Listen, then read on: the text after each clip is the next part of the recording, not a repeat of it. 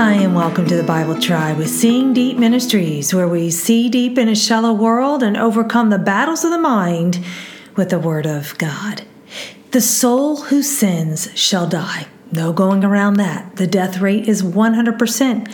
But for those who know Christ, that's not the end of our story.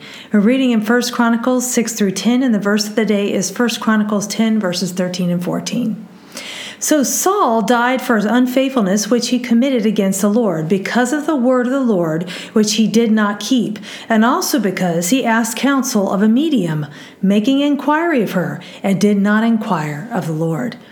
In context, Saul and his 3 sons died, and Saul's unfaithfulness was the ultimate cause.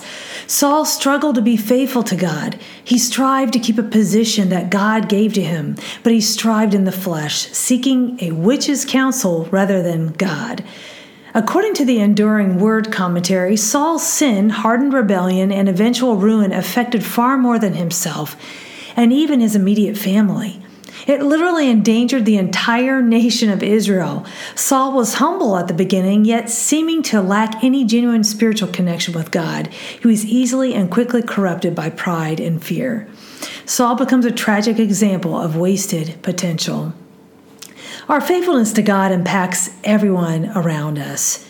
I chose the keyword keep, which is the Hebrew word shamar. It means to guard, take heed. Knowing God is not a once-and-done religion. It is a relationship. We need to keep being faithful all of our days to God. Thought of the day.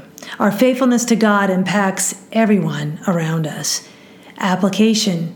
Don't become distracted by trying to achieve a walk with God apart from relationship with God.